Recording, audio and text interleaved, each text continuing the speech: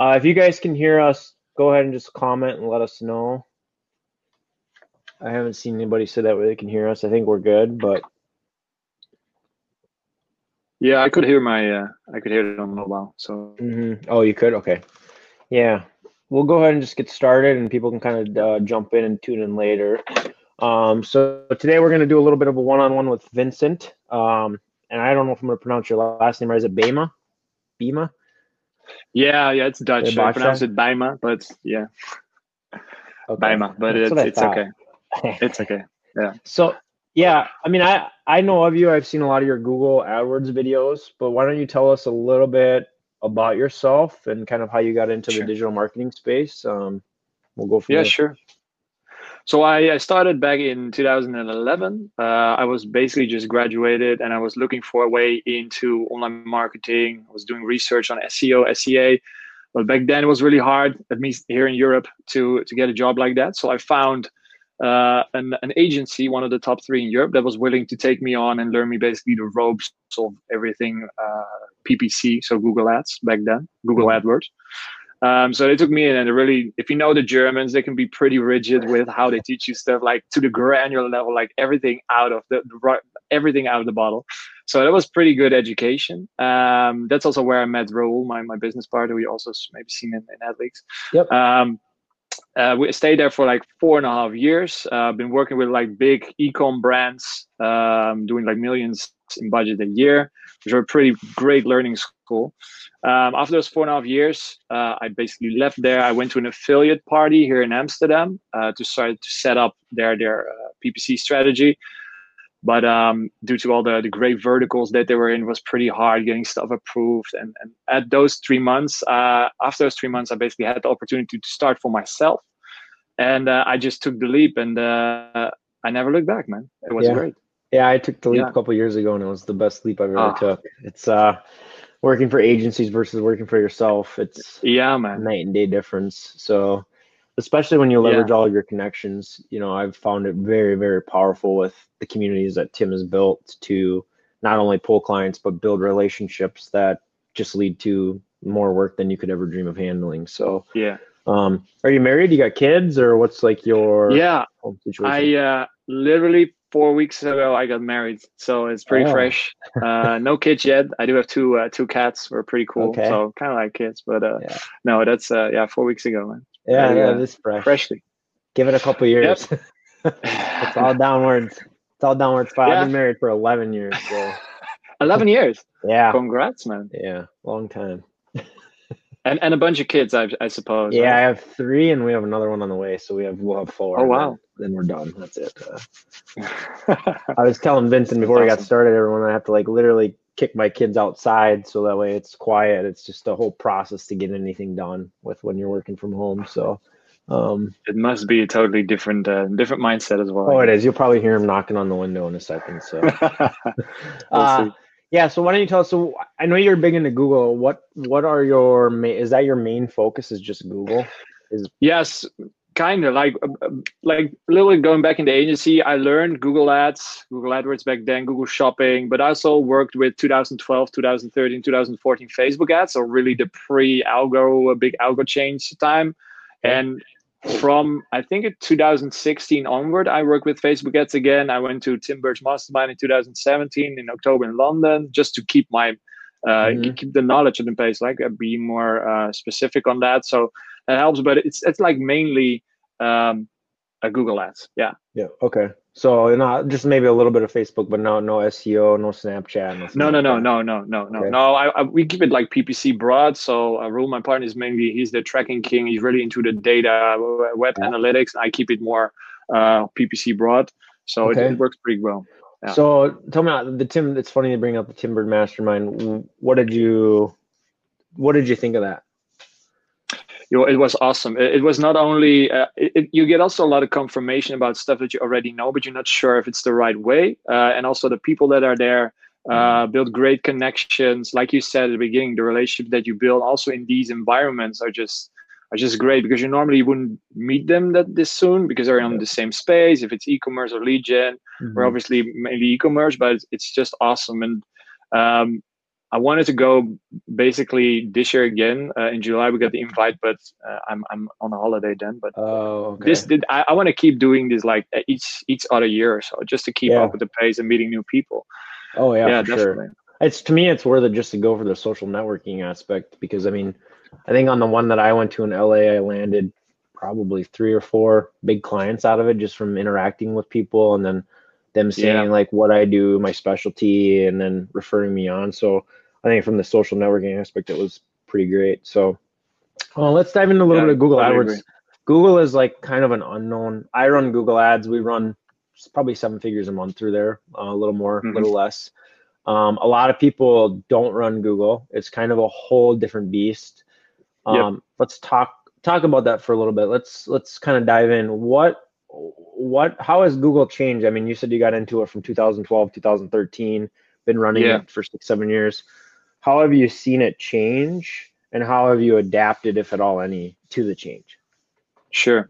Yeah. So back in 2011, 2012, it was mainly the hottest item was SCAGs. And for the people that don't know it, like single keyword ad groups, you're probably familiar with that. That was Hmm. like the thing. Every little misspelling, every little tweak of the word plural or singular, you wanted to basically put it in your own ad group because you could verbalize it really well in your ads to get the highest quality score, which basically means a lower CPC. Hmm. Um, in the upcoming years, you see when Facebook became big, the people at Google got a little scared, I guess, because they were so booming, and they thought like we really have to do some. I believe a few years back they bought like kind of like a crazy chess beating algorithm or so, Hmm. and then now they're also into this whole machine learning principle. And what you now see is that actually we saw it with a few accounts that were performing like over 6 figures a month. That when you perform these SCAGs, it's actually cannibalizing your results.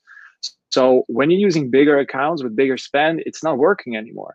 So Hmm. what we see now is that it shifts more towards more intent-based ad groups. So basically synonyms of the same word. The algorithm of Google has so many queries per day and month that they kind of know when you're searching for A, you could also use search query B. Hmm. And when you're using the combination of these keywords in your own account, basically that means that you're doing the same thing and the intent is the same. And this is now what we see is working better than these single keyword algorithms. What kind of So what kind of match types do you do? Like now, are you using phrase match, exact match? Do you use broad modified? What's your like on your initial setup? What are you testing? when I'm starting out, I mainly use a combination of modified broad and phrase. And I add the exact match on later simply because I want to see first if those search queries actually work. Okay. And because they're more competitive in nature, sometimes it's better to just keep them on a broader term first. Yeah, Okay. so that's where I start off, and then at some point when I see results, sometimes I make abbreviations like mixes between broad and modified broad to just get a little bit more traction. Because I recall once we were at the Google headquarters, they said like 15% of all the queries you cannot get because normally low search volume, but if you're using broad match, you can get those queries. So, but we all know like broad match can be very damaging towards your account if you don't know what you're doing. Hmm. But there's just like a level of 15% of the queries that you normally would not reach simply because of low search volume if you would book them in manually. So why don't you explain that? Because I mean, I'm sure a lot of people are like phrase match, exact match. Like I don't even know what the hell that means. Like what does Yeah. that what's that look like? So like for example, phrase match is part of a phrase. Yeah. If I was to search, bid on the word blue dog and did it a phrase match, so everybody knows has like quotation marks around it. I would show for the search query of I want to buy a blue dog. So why don't you kind of talk about the different, just kind of for those people that don't know Google and are new to it, Sure. explain the difference and kind of how that affects your keyword bidding strategy. Sure. So you have, I believe there's 4 types of keyword match types. You start with broad, which is the broadest. Then you have modified broad, phrase, and exact. So the broad one, basically you should look them in like a circle. Broad of the biggest reach. If you would put in there like office supplies, like a keyword in broad, he would also match you on queries like paperclip. Or something that Google finds relevant with your query. But it could also be if your keyword is boots, like Nike sneakers, for example, that's your keyword in broad. You could be matched on like boots or red boots, some that's not directly linked to what you're offering. Google's very liberal with what they match you with. So what they did is they had a new match type, which is the modified broad. You basically put pluses before your keywords. And basically you're telling Google only show my ad when these words exist in the query of the user. It doesn't matter in what order or where they stand, as long as these words are in the query of the user. Now then you have phrase, just what you already mentioned. It has to be in the exact order of the word. So like blue dog, if somebody says blue color dog, it would not match because there's one word in between the words of blue dog. So with phrase match, you want to have like in exact that order of queries, then your ad will match. And the last one is exact, is in brackets. And what happens there is basically that, there's been development. In the beginning, it was the keyword is the query. So if you would say, let's say limousine, rent a limousine, that would be the exact query. Now, later on, they already mixed like plural and misspelling can also be found. Nowadays, it's even further. Now they say the intent of the word in exact can still match a different query if it makes sense. So they're being more liberal with their more restricted match type, basically. But that's kind of like the difference, if that makes sense. Yeah, no, it makes complete sense to me. Because then it also gets, I've noticed like a lot of people, even some of the employees that I've trained or whatever to run some of our Google ads, when you start getting into negative matching with phrase match and exact match, you have to be really, really careful and really think about it because, you know, for example, like one of our clients, we sell jewelry, and one of the pieces of jewelry sells like handcuff earrings. Well, we started noticing a lot of BS traffic coming in on just the word handcuff.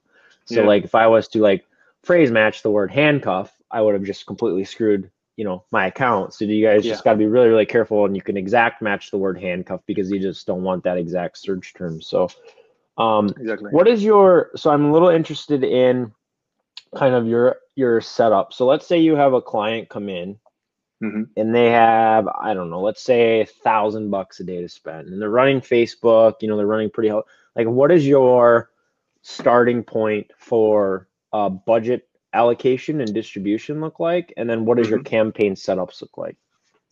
So what I always try to do is first look at like, okay, what kind of keyword themes should I use for this client? And obviously there's a lot of difference in search volume. Obviously we use tools like SEMrush to help us, like what if they're already competitors, what are they doing with the keyword strategy? And then obviously, because you want to have a bigger budget or less of budget, you want to find out like, okay, what can we use and what can we not use? So you start more like bottom of funnel traffic, like longer tail. But what you tend to see is that there's not that much traffic on these terms. So that's why I always book in the most relevant keywords with modified broad, just to get a combination between the relevancy of the traffic and volume of the traffic. That's basically always where I start. Now, if there's multiple themes, I put them in separate campaigns. But this strategy is not always used. Simply, if I know at some point that I want to use like target CPA or something, it's the best practice to put most of your top performers in one campaign, because per campaign you need an average of conversions for the algorithm to work. So there's like two separate ways. At the beginning, I always start with manual bidding, which is different from Facebook manual bidding, because in Google it basically means you don't let an algorithm bid for you. You just put in the CPC yourself. I start there, and when I hit a certain amount of conversions per month, then it's what time is that to see amount? like, well, basically, what we have been experiencing is that from 15 conversions forward per month, per 30 days per campaign, I'll start to use either target CPA. Now for e-commerce, target return on ad spend, target ROAS is a really awesome feature, but you need at least like 15 conversions for it to really be consistent. But it's with all algorithms. The more stuff you can send to the algorithm, what you can use, the better the results will be. So obviously, yeah, the more conversions, the better it is. Do you ever start out with maximize clicks or maximize conversions instead of manual bidding? Maximize conversions, no. Maximize clicks sometimes, because I sometimes want to get the CTR up quick so I can get quick quality scores. So then I might use the maximize click strategy just to and bid high, set a bid cap there, so I get the CTR running for me at a higher level, and then reduce it later to manual bidding, because you don't really have control over the CPC and the amount of traffic and the relevancy of that traffic, basically. Yeah, that's what I hate about those like some of those automated bidding strategies, is because they work pretty good, but like maximize conversions, we've tested it on a client I think a couple weeks ago, and like we were getting like $15 CPCs, you know. And actually I used it on our AdLeaks AdWords account, and it was $18 to $20 cost per clicks, where I know if you do manual bidding and like if you do manual bidding and you like literally look at average position and you look at kind of your impression share, you can like probably get that same average position for like $2, but just less of the impression share. It's just a lot more work. So yeah, it's crazy because right now, if you set up a new campaign, Google is really pushing you towards the default. So you're thinking like, okay, if you don't know much about Google, you think, oh, this is the way to go. I want conversions. Let's do it. But it's the default settings, and there's a lot of sneaky ones in it. You have seen this as well in ad leaks. They're just going to ruin your performance if you don't know what you're doing, and that's kind of sad. Yeah.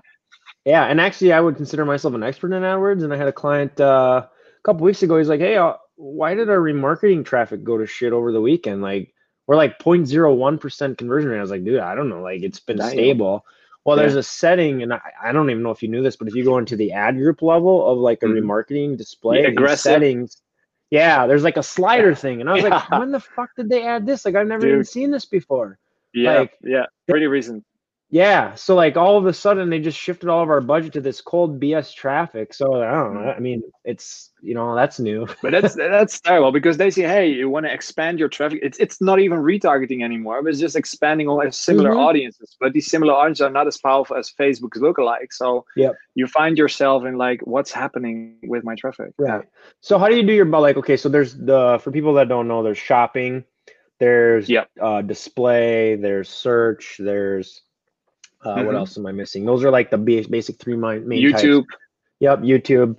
So on a budget allocation, how do you start out? Like, obviously we know shopping is really, really good, but talk me through like exact campaign setup. And I'll give you one for like a client we're running right now. We're running a client at about $1,000 a day. We're running remarketing, display, RLSA remarketing, YouTube remarketing, Google Shopping on desktop and mobile only. And then I'm testing Google Shopping target ROAS versus, I just put it up last night, a smart shopping campaign. I've never ran that before. I'm interested to hear your thoughts on that.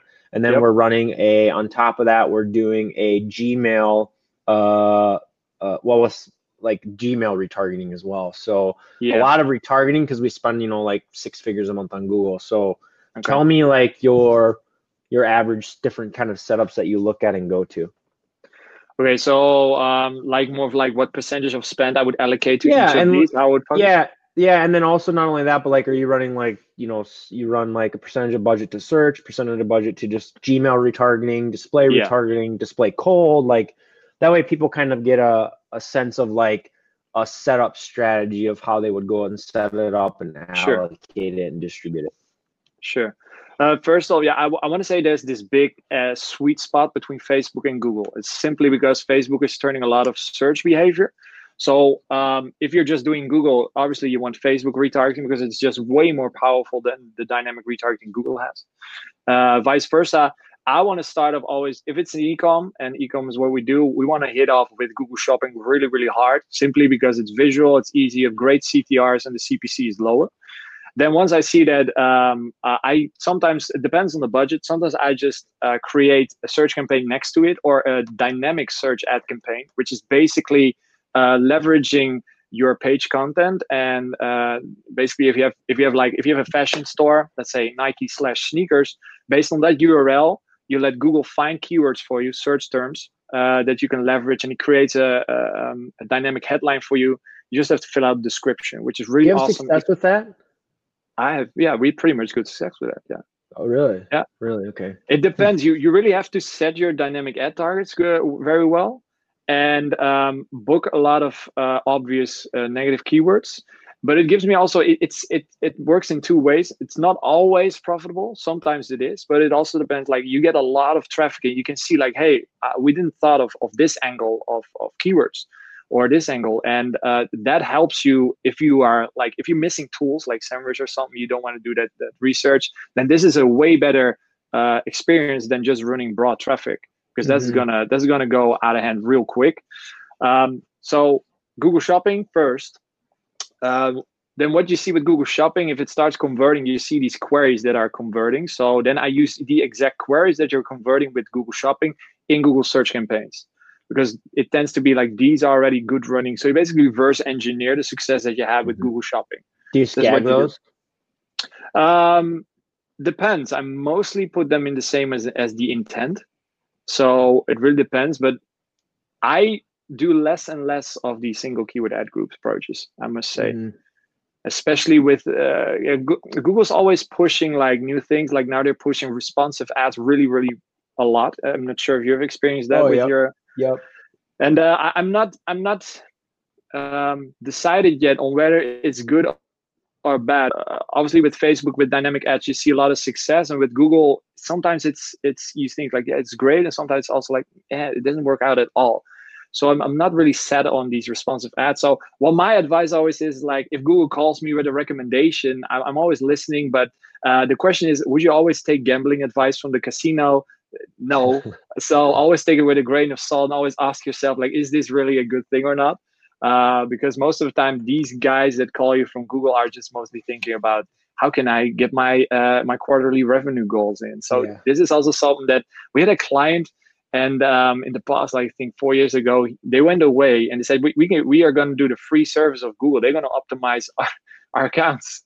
Well, you can guess what happened there. It went to shit in like 4 weeks. It went completely into the ground because they start running display ads, like 50% of the budget, and nothing for the performance metrics, but everything for like, well, basically Google's metrics. So Mm-hmm. it's really important to know, like, Google's trying to help you, but they're mainly trying to help themselves, obviously. Sure. Yeah. Yeah. Yep. I definitely hear that. So okay, so you have the shopping. Talk a Yeah. little. So you had talked about a little bit maybe of running cold dynamic like RLSA for cold, Yep. or not RLSA, cold dynamic. You have your shopping. Yep. You start out with search, YouTube, remarketing, Gmail. Like what else do you throw into the Yeah. mix? So retargeting, obviously, we're gonna try everything in the mix and just test it out. So we have started with Google Shopping, then we have search, DSA, YouTube retargeting, and Gmail. Obviously, we also tried. Must say that Gmail is not working that well in general with us, but you have different experience, by the way, I with haven't YouTube. ran a lot of Gmail lately. I just put up that or not showcase shopping. I just did the smart shopping, which is like a Yeah. display, like to test that, and that has Gmail in it. But I think if you True. were to run like a Gmail retargeting campaign and do like lookalike lists or something, I think you would be Yeah. probably okay. And we're gonna start testing that here probably this week or next week for a big client that we have. So Smart shopping is really, really awesome because you don't need to set up dynamic retargeting. Like you said, Gmails also include, YouTube is included. So they really follow you like the customer journey, where you're at. Are you on mhm. YouTube? We're going to show you some. And we've seen like massive results with smart shopping. But before you can run smart shopping efficiently, you need to know, how is my product feed structured? Because this is a whole nother level of a problem. And the people that, like, we've audited, I think, over 450 at Google Ads accounts in the last 3 years. And with everybody, especially in the last year, all, like, also a lot of drop shippers that we have audited these accounts. And what you see is they start one campaign, they start one ad group, and in that ad group they have all their products. Which, to, if you just start out, it seems like legit. It's like a good choice and everything seems fine. But on a deeper level, all your search queries are coming in this one ad group. So you will never know which product did actually trigger which search term. You are not able to really optimize anything. So the formula that we use is like, the success of Google Shopping, 70% of that is your product feed. Yeah. And yeah, the product feed is a whole different beast, but it's getting, you can make it as technical as possible. But if you structure your feed very well, you have the ability to create a really refined architecture in Google Ads for Google Shopping, which gives you more control, and more control means better ROI. Yeah, well, we use custom labels and then we basically label each collection. So like, Yeah. we use for Shopify, we use a product called Bulk Edit Product by Hexam. I don't know if you're familiar Okay. with that, but No. that's the only way I've been able to find, like in bulk, I can go and say collection / necklaces, tag that with a custom label, collection / or like necklaces. And then you can you can basically make it so it schedules it daily or weekly. So then that basically, when they are uploading their products, it'll automatically run and then push it into your shopping campaign.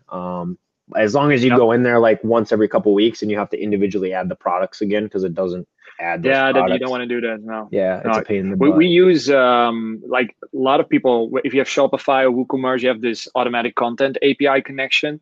Yep. But that restricts you obviously because you cannot use custom labels, or you have to set them all manually, and that's going to take a lot of work. So we're using a feed manager tool to really create rules that help you structure your feed Yep. indefinitely. So if there's new products coming in, it always runs these rules. How much do you pay for that a month?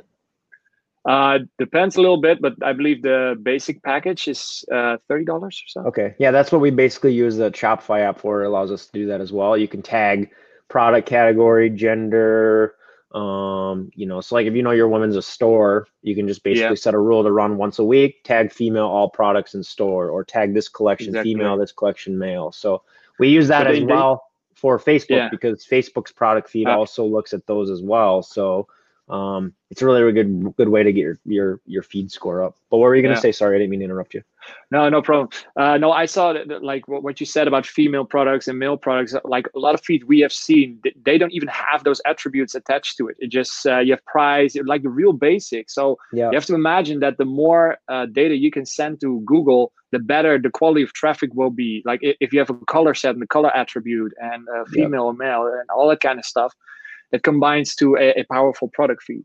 Yep. Not only that, but with Facebook as well, like, because they leverage, even though they give you warnings, they're not like deny the product, but they look for gender, Google product cat, because you can set your product categories and they pull all that in there, and that helps too with the Facebook feed. And I think most of the accounts that I look at don't have that either. So no, it's funny. Yeah. Do you run? So are you running smart shopping over just regular shopping, or are you running regular like? I start off with regular shopping, and at some point when I see a lot of conversions coming in, I check like what's the product line of these. If it's consisting out of the same product line, I'm going to go back to my feed manager. I'm going to create rules to separate with a custom label, and I'm going to drop in a smart shopping campaign. Simply to see those products are the best. We are now testing like how many products, is there a difference? Because if you just use 2 products that are performing well, the algorithm doesn't have that much to work with. So you want to have at least like 10, but we're really fine tuning like where is that sweet spot right now. Yep, for sure. Okay. Yeah, that's interesting. I just put up a test yesterday, just like a broad test. I put everything in there just to test smart shopping to even see if we get conversions, but I left the other Google, shopping running, and then kind of said this is the priority with like a lower budget. So it'll just spend, and then it will just go back to the other one just to kind of see. True. Okay, let me pull up Saya. That is a real badass. Like if you have a higher budget, that strategy with layered shopping campaigns with incentives is quite essential. But it doesn't work if you have a low budget. That's Yep. What is your different strategy, different budgets? What is your average ROAS on shopping? Would you say across accounts, if you had to put an average on it? Between 2.8 and 3.7 ish. And would you say that's for a 30-day window or? Yeah, mainly 30-day window. Yeah. Okay, that's about where we are. I kind of do my shopping, I think, a little bit different than you. So I break it out by device type. So I'll do mobile, tablet, desktop for each ad group, and then I'll negative bid adjust for desktop. Like I'll negative bid adjust mobile and tablet 100%, and then I'll break out and tell me if there's something wrong with this strategy, because I think you do it a little different. And then what we do is we take all of our custom label product categories, and then we bust those out for each desktop, mobile, and tablet. Okay. That way I have control of each SKU down to the different device type.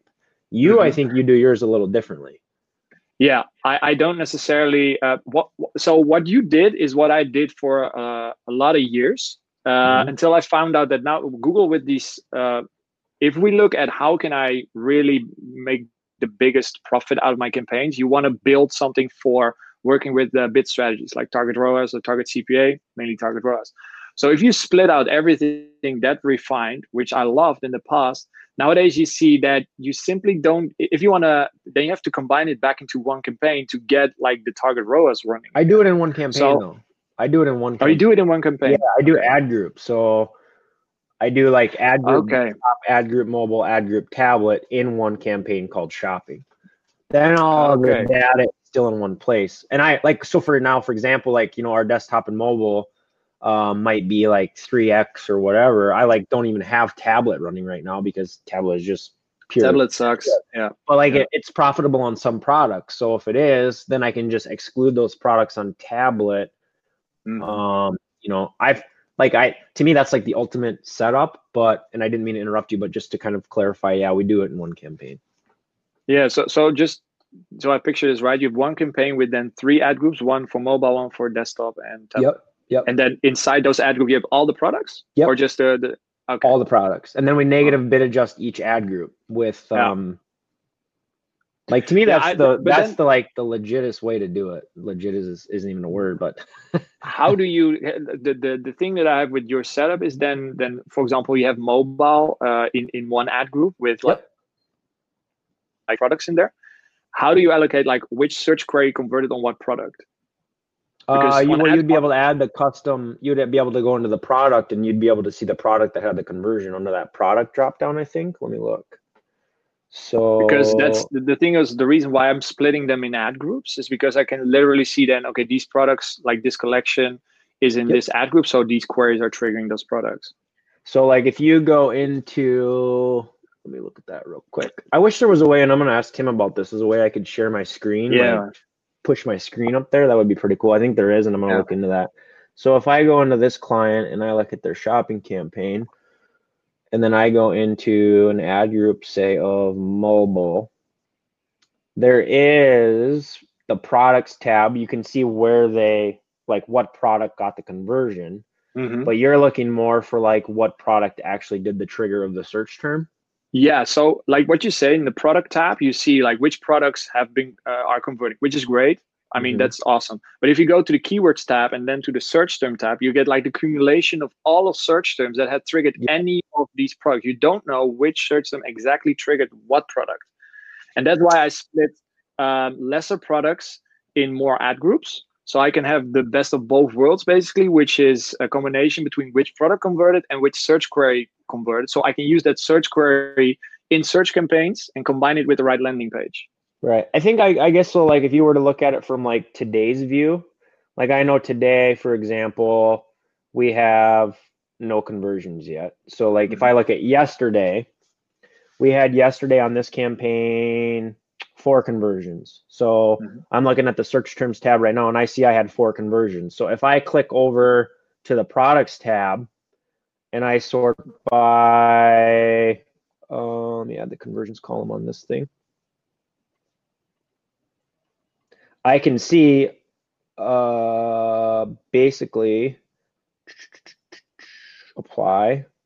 I mean, I think it would be hard if you had like 50 conversions a day, but being as we're not getting that many on this account and our budget's like 300. Obviously. Yeah. I can see like on the amount of traffic. Yeah, like, oh, this necklace that's like a diamond, like blah blah, had a conversion. Well, obviously that term is related. But the only thing is with that is if you're doing target ROAS, do you really need to know that? Because you don't really have control anyway. No, but it's just for like what I like to do the startup phase, because if you're doing smart shopping, you won't see any search term anyway. So you don't see jack, you just see what's happening. But if you want to look back over like a 7 or 30-day period and you look at the data, how you have it, you will still like, okay, which one was it again? Which one triggered what? So I like the structured more like in between ad groups to have a little bit more control. Like, okay, these queries are the exact product line. These have triggered those ads. Yeah, that makes sense. It's a different. But I like your strategy as well. It's it has I think it's a good place at some point in time. Yeah. Interesting. Yeah, no, I'm probably guilty in not taking the terms out of shopping and putting them into like search campaigns as relevant as what I have, but I'm gonna have to start doing that a little more probably. Yeah, it's an easy win. It's real easy. For sure. Okay. Yeah, no, that makes complete sense. Have you tried showcase shopping? A bit, not that much. I like the idea, but you pay like per engagement, so it's really top of funnel traffic, really. But if you start out smart, you can just use your regular shopping campaigns as filtering out more the lower tier traffic, and then the engagement, the showcase shopping, the generic traffic, basically. So there's this strategy we use. We call it pocket formation, where we have these 3 layers. And then you can have the 4th layer, which is then your showcase. And if you exclude the right terms, you'll have really funneled out your traffic between all the different campaigns, which is awesome control. Yeah, so I think showcase shopping, I think it's good, but it's only fitting if you have a budget for it, because if you're just focusing on performance, it might not be the best fit at the beginning. Maybe later on, if you want to get some traffic in from a top of funnel perspective. Okay, no, That's my experience. Yeah, that makes sense. A couple more questions I've written down here. ClickCease. Have you ever heard of ClickCease? Yep. Do you use it? I have personally never tried it, but I've heard a lot of people try it. Some say it works, some say it doesn't. I really have no idea. Okay. I must say that. Have you heard about this, the display network and these bot clicks, fraudulent clicks, and that it can read? Because nowadays I'm not sure. Do you run a lot of display? We do more remarketing, not cold. I did in the past for one big client. I used to run lead gen for John Deere way back when, and we ran a lot of like agricultural targeting for that stuff. And it worked really, really, really, really well. But display anymore to me is really, really tough unless you've kind of tapped out other markets, or it's so niche that you can niche it down to like farmers or something like that. I think it's really, really tough. So I really only leverage it from a remarketing standpoint. Unless like the client has so much money and we've tapped out Facebook and we want to test like a new source to kind of test it. But I usually don't start out with cold display really at all ever. Nowadays, the same way? Yeah, in regards to lead gen, obviously it's a good leverage because the threshold is low to take an action. For e-commerce, it always was, in my opinion, really bad. But nowadays, we had accounts last year. We scaled one store from 0 to 1.9 million in under 8 months. And there, a big chunk of that was display cold targeting and working with an algorithm. As soon as your account hits, I believe it's 100 conversions a month, you have the ability to use smart display campaigns. You can run them pay for conversions, which basically means you don't pay for any impression or click. You just pay for the conversion, which is awesome. Obviously, you need to have a lot of conversions, like minimum is 100. But this, if you then have these responsive display ads with good images, like kind of like Facebook style images, this worked great. Like we were able to spend like, what was it? At some point, $2K a day on one of such display campaigns just to leverage that traffic. It was crazy for e-commerce, for product, for selling. Really awesome. Yeah, so like ClickCease, I know I mentioned ClickCease. What people don't know is that's like basically a detects bot movement. So it'll actually look at like movement of the mouse, time on page, and then it automatically excludes the IPs of all these VPNs. It detects VPNs as well, and then it'll ban those IPs from your campaigns forever. I don't really know how to tell if it's working or not, to be honest with you, because me neither. I mean, by the time they pay for it, I mean, it's super cheap anyway. It's like $200. So when you're spending, 6 figures on an account, $200 is peanuts to like block people from coming back later. I don't know how to tell if it's working or not, to be honest. Yeah, I've heard stories, but mainly a few years back we had like a few local like how's these things called, like a locksmith and stuff, and these guys were very considered. Like my competitor, which lives like a few miles away, is going on his mobile through town and then doing searches and clicking on my ads because these CPCs were crazy back then. So that's where I remember ClickCease from, because they wanted to try it out, because obviously if your clicks are $25 and above, it's gonna cost you a lot. So but a lot of people like I hear them say that. I'm actually not sure if it's working. So I don't know. Like I mean, like my thing is like we run traffic for a lawyer too, and like the clicks are like $100 a click. So like if it literally was to block 2 legit clicks in a month, it's paid for itself. So crazy. Like it's kind of just worth having, but I don't really know unless you ran it for like a year and then looked at ROAS, but I'm not really sure how to measure the success of it, to be honest. What's the highest CPC you ever encountered? Probably lawyer legal lead gen, 80 to 100. Yeah. So I was able to take, I think we started with this lawyer out of New York probably about 3-4 months ago, and we were able to basically take, they didn't run any YouTube remarketing, they didn't run any display remarketing, no RLSA search, just like basically straight cold call click campaigns and search. Yeah. we were able to take like their CPC on the account was like $80 to $90 average down to like $5 just because we Oh were wow. able to mix in all these other sources of traffic that have such lower CPCs. So, Yeah, and increased traffic obviously because you're paying less. love it. Have you ever used, there's some automated, and I just tested one and it was the biggest flop ever, but I've used it on one client that we're using it for. There's some software out there that automate kind of like what Google does, but it's supposed to be like next level. Have you Mm. heard of a company called Finch or Sidecar? No, I Okay. have not. Maybe look into that. It's fully automatic. Software. Yeah, Finch I just tested and it was I pulled better target ROAS with, and I only gave them a month test. So like, Mm. uh, I ran our stuff for like 6 months, and then we went to Finch for a month, and the ROAS wasn't as good. But for another client, we run Sidecar, and it's a big Okay. catalog. I mean, it's like 5 or 6 thousand products, but it's basically a fully automatic target ROAS. But I think they use it's more much. I don't know the difference between it and target ROAS. It's supposed to be better. I think we Okay. pay like $600-700 a month, but it ties into Bing Shopping and into Yeah. Google Shopping, and it's supposed to automate it better. Maybe look into that. Let me know your thoughts. Oh We're well, running that it for a sounds client now, interesting. and Yeah. if you're spending a lot of money on shopping, it's supposed to be more intuitive than the Google ROAS, but I Mm. don't know. Yeah, I love these tools. Like one other we use is like PPC Samurai, which helps you like also create for example, if you have especially for Google Shopping by the way, or dynamic search, if you have like a structure in mind. Mm-hmm. Normally, if you have to do it manually, it takes you hours. This you just basically draw out the structure. You press like update, and there it goes. It's just so Sure. awesome. Yeah. Great tools. The tools are making your as soon as a tool makes life easier, it's more faster. Then I'm all for it. Oh, for And sure. yeah, man. um.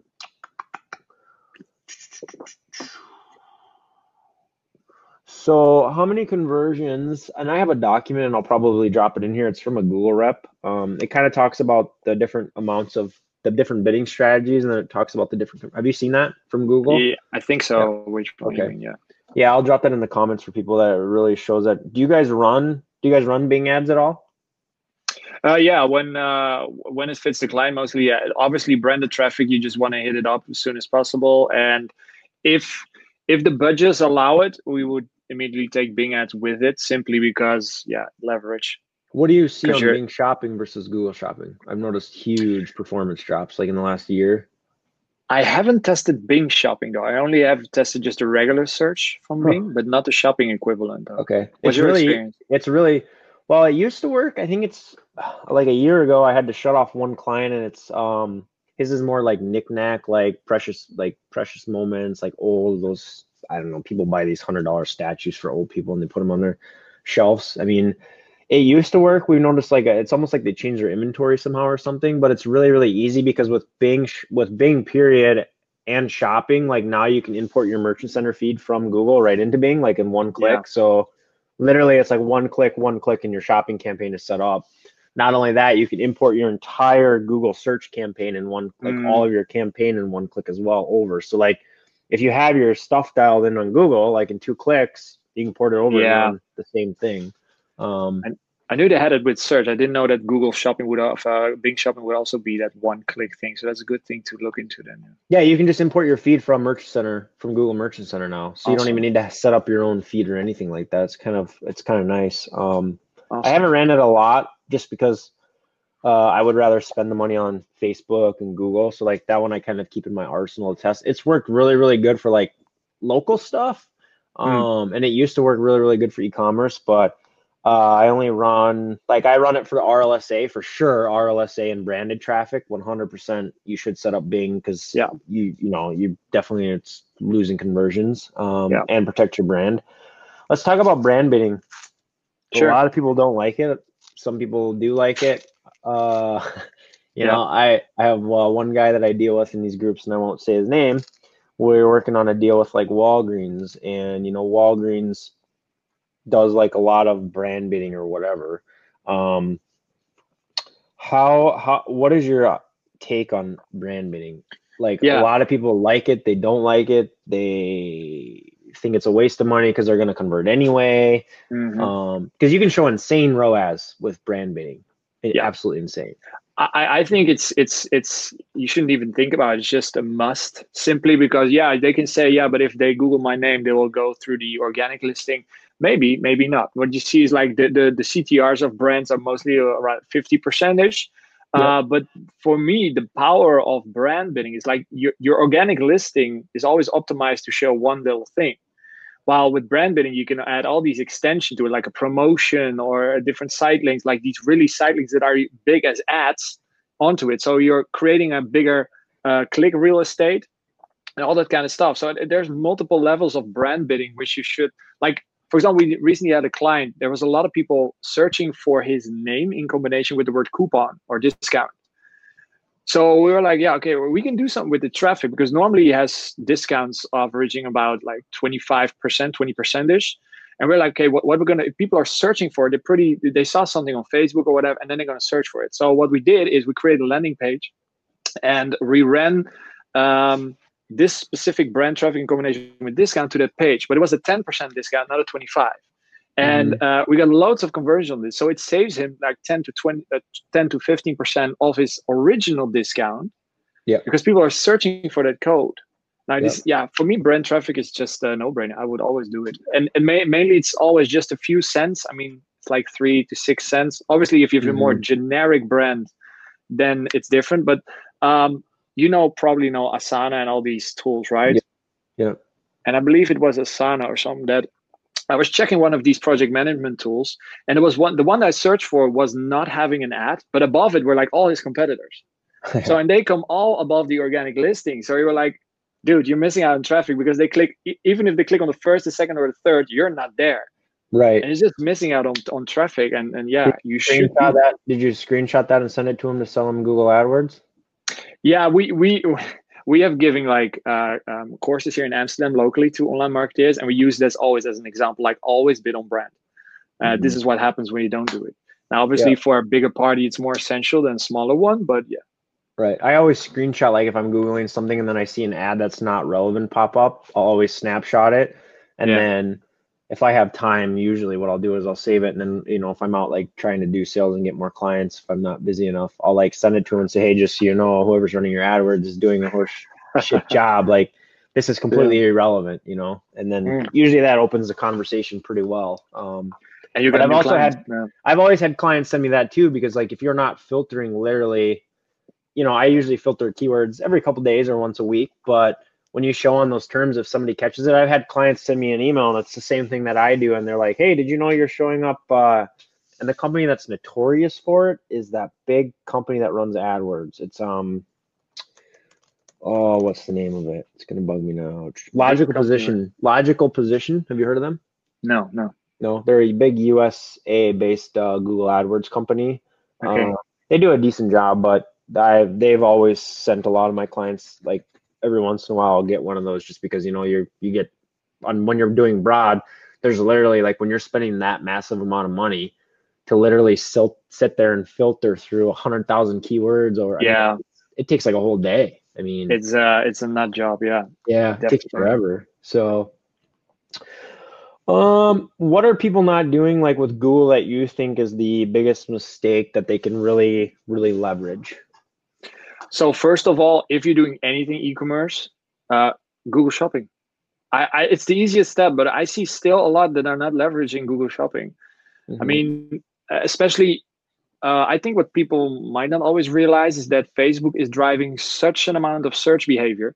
Like, if you're selling, I don't know, like a red umbrella, and it has a specific name, and people are searching for that, and another party is selling it, and you're not there, they're going to buy from them.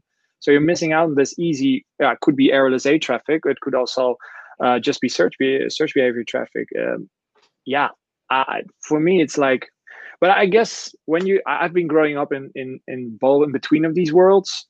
So you can see, and probably you as well, you can see like the benefits of each of the channels.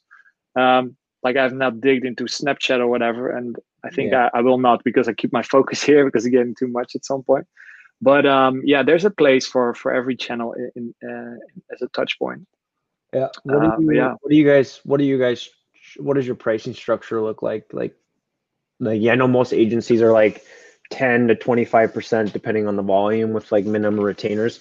How do you guys charge? We have exactly that. We have like a percentage of ad spend with a minimum static fee, basically. What's the minimum fee, if you don't mind me asking? The minimum fee is, let's see, 2,500.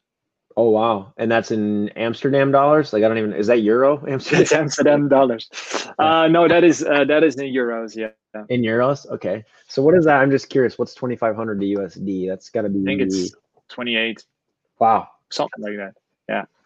That's a good But point. I mean, we work a lot of customization, so we always dial in like what do you actually need. I mean, if there's a lot of feed mapping necessary up front, we also need to audit it. But there's just something basic. Yeah, Do you take like if a client came on and wanted to spend $1,000, you'd still charge them a $2,500 retainer, like a local client? probably you won't take them on because we're really focused on e-commerce, and I would not take a client on if I know that um, our passion and specialty is lying somewhere else. We really love e-commerce. We've done leads and lead gen, our local things, but we found out that we really want to focus on the e-com side of things. It just has something that like more tangible results. I don't know. Hmm. I like Sure. it better. Yeah. Yeah. So like I run a lot of local stuff just because it's really easy. Once you set it up, you don't really have to look at it as much. So it's an Mm. easy 500,000 bucks or whatever. Our tracking, like I think, let's talk about conversion tracking a little bit. Are you guys using analytics goals or are you Yeah. hard coding? You do use analytics goals. Yeah. Yeah. And Mm. event tracking, e-commerce tracking. Those are the basics. Um, and yeah, mainly we use Google Analytics for Have like. you tested hard code versus Google Analytics? I'm going to tell you right now, I've tested that on big accounts, and Google Analytics misses a lot of conversions. I have to ask my tracking partner for that. A lot of I really don't know. conversions. I don't Okay, run Google Analytics that's anymore. I interesting. hard code. I hard code everything in Tag Manager. That's a good. Yeah, Google Tag Manager we also use, but a hard coded version I have to check It's very easy whether to we're do doing with. that or not. Yeah, it's very easy to do it with Tag Manager. I'd be interested to show you because I mean I have an account just off the top of my head. I'd Yeah, love for you just to like dive in and look at, and if you want help setting up some of that tracking, I'd love to do it with you and set it sure. up, help you do it. But we've noticed a massive, massive difference. It misses a lot of Wow. conversions. And I don't know why, because even if you run like Okay. your Google Analytics versus like I'm convinced that even if you look at revenues, daily revenues from Shopify and Analytics, it doesn't never match up Hmm. dollar to dollar. Yes, exactly. So if you Yeah. think about that, it's not matching up in analytics, and then you're passing that revenue Hmm. back to AdWords. I guarantee you're missing 10 to 15% of conversion value.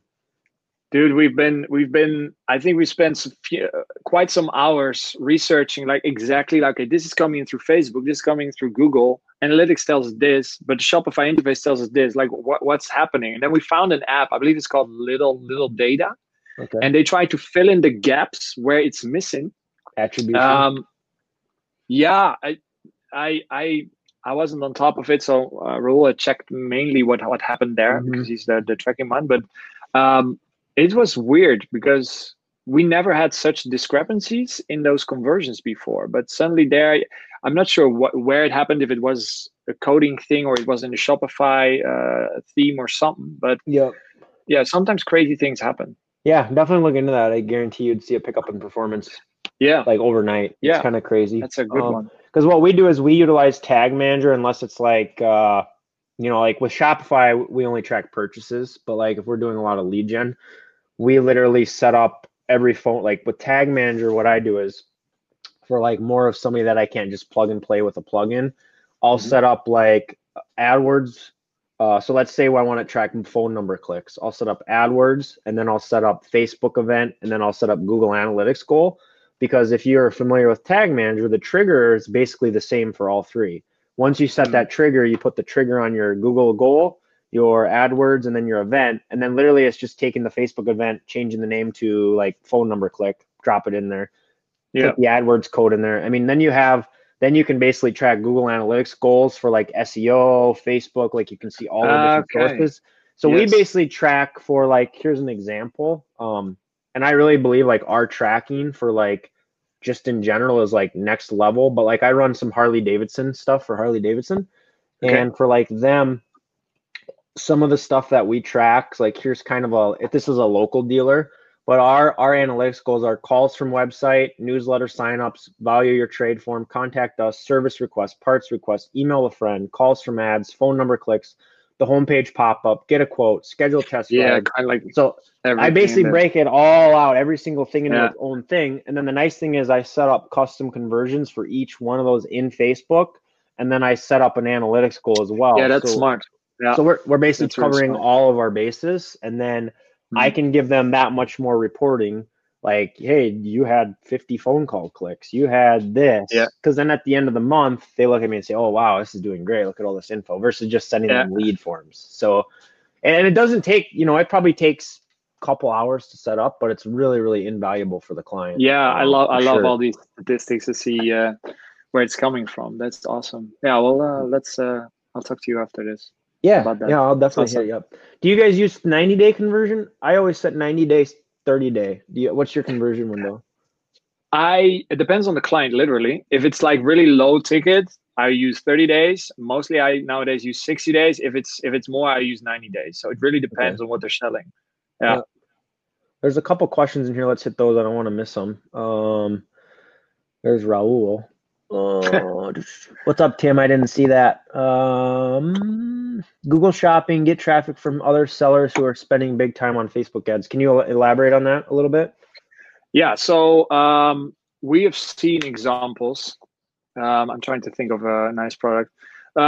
Actually, I can take it. We had a client who had like a certain kind of sneakers, and they call wave sneakers or something. And they were like heavily on Facebook for these sneakers. And what we found is that people were using the exact words like wave sneaker on Google to find it. There were other selling the same thing like them. If you're not then there, because they have the first impression from your Facebook ad, and then they're typing that in. And if you're then not there, they can see your URL like, hey, that was the party I was searching for. They will find another party with the same, or it's Google Shopping or search ad, and they buy from them. So you basically invested in somebody else's purchase, and that kind of hurts. So that's why you want to be there on these product brand names and your own brand name, obviously. Interesting. Do you run a lot of like Facebook is driving a ton of search behavior? You saw my post on like locations, how we break out each state or whatever. Yeah. Do you do that? Break it out like that? Yeah.